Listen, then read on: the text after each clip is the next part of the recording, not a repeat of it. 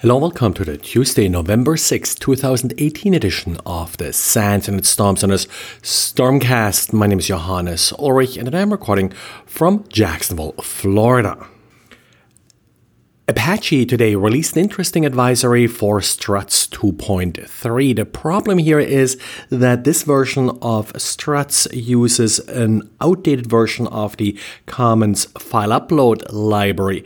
This component has been known to be vulnerable to a remote code execution vulnerability for about 2 years, but Struts 2.3 was still distributed with the outdated version of this component, making it vulnerable to this vulnerability if you included it and if you actually took advantage of it using the standard struts to file upload mechanism. The vulnerable version is 1.3.2. The fixed version is 1.3.3. You just have to replace that particular jar file if you are still using the outdated version. And you can find links to advisories as well as to the updated version of Commons file upload in our diary. And unknown perpetrators used a number of high-profile and verified stolen Twitter accounts in order to steal a good number of bitcoins. Last time I checked, they had about 30 bitcoins stolen. And the way it all worked is that these compromised accounts were advertising a tweet by Elon Musk or claiming to come from Elon Musk that Elon Musk would give away free Bitcoin. All you had to do is you had to verify your Bitcoin address by sending a smaller amount of Bitcoin to that address. Usually they're asking for about 0.4 to 0.6 Bitcoins, which is still a few $1,000s. And then in return, you're supposed to get at least twice, but possibly 10 times or more the amount that you send in. Now, in order to support this scam, the perpetrators here went through quite a bit of trouble. They registered a number of domains using generic top-level domains like .fund or .plus that all started with Musk. So musk.plus, musk.fund, and that of course made the entire scam even more plausible. Also, on the page itself, it showed fake Bitcoin transactions that indicated that people that would send in money would actually get money back. Some of the compromised Twitter accounts were also used to post fake testimonials claiming that these individuals got money back after they sent Bitcoin to this particular address.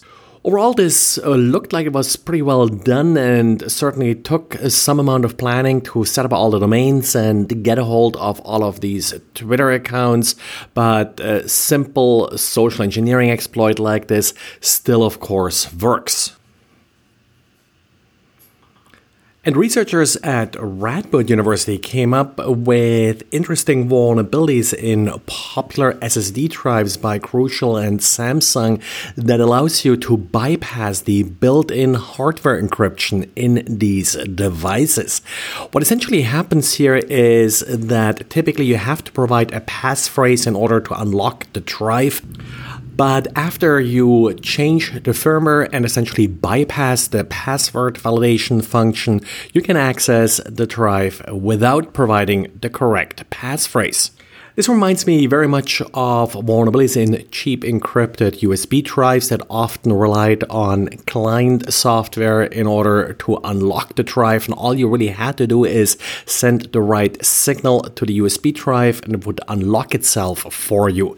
The only way to really protect passphrases well is to encrypt them using the user-provided passphrase, and maybe in addition to the user-provided passphrase, use things like built-in secrets that are not easily retrieved from the system. Samsung has released updates for its portable drives, but not for the built-in drives. For these built-in drives, you can still use software encryption, of course, to help you, but you have to be careful with Windows BitLocker. BitLocker does by default use hardware encryption if it's available, so it would rely on the flawed hardware encryption in the drive. And today, of course, on Tuesday, it's election day here in the United States. So if you're seeing anything suspicious, if you're running into any problems that are related to computer security, please let us know.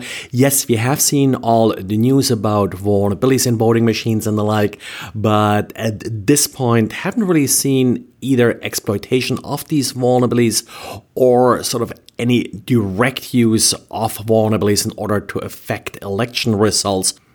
So if you learn of anything, please drop us a line. Well, and that's it for today. So thanks for listening and talk to you again tomorrow. Bye.